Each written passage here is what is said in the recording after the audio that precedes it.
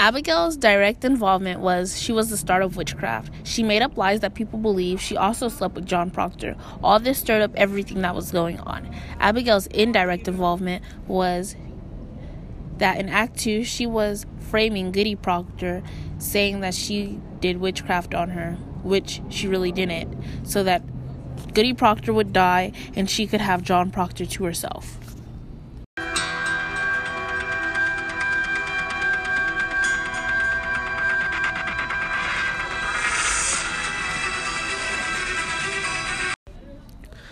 In the act of practicing witchcraft, the girls were all corrupted by lies in order to save themselves.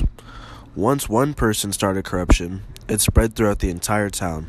As more and more people lied about being witches and confessed in order to save themselves regardless of the death of others, you also see corruption in Thomas Putnam, as he wants another man's land for himself. He is willing to see whatever it takes for that to be obtained.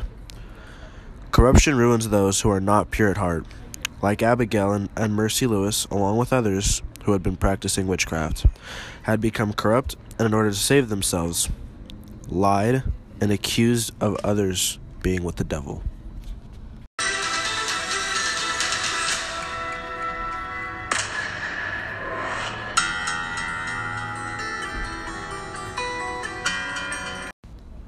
While this debate was going on, Goody Nurse was minding her business, but when talked to, she always told the truth.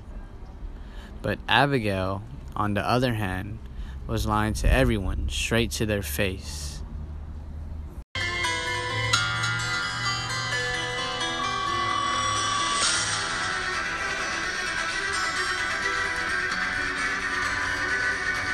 Goody Nurse was one of the most pure people in the entire play, and corruption never got to her. But that's because she was strong-willed, and even though she was accused of witchcraft, she stuck to the truth.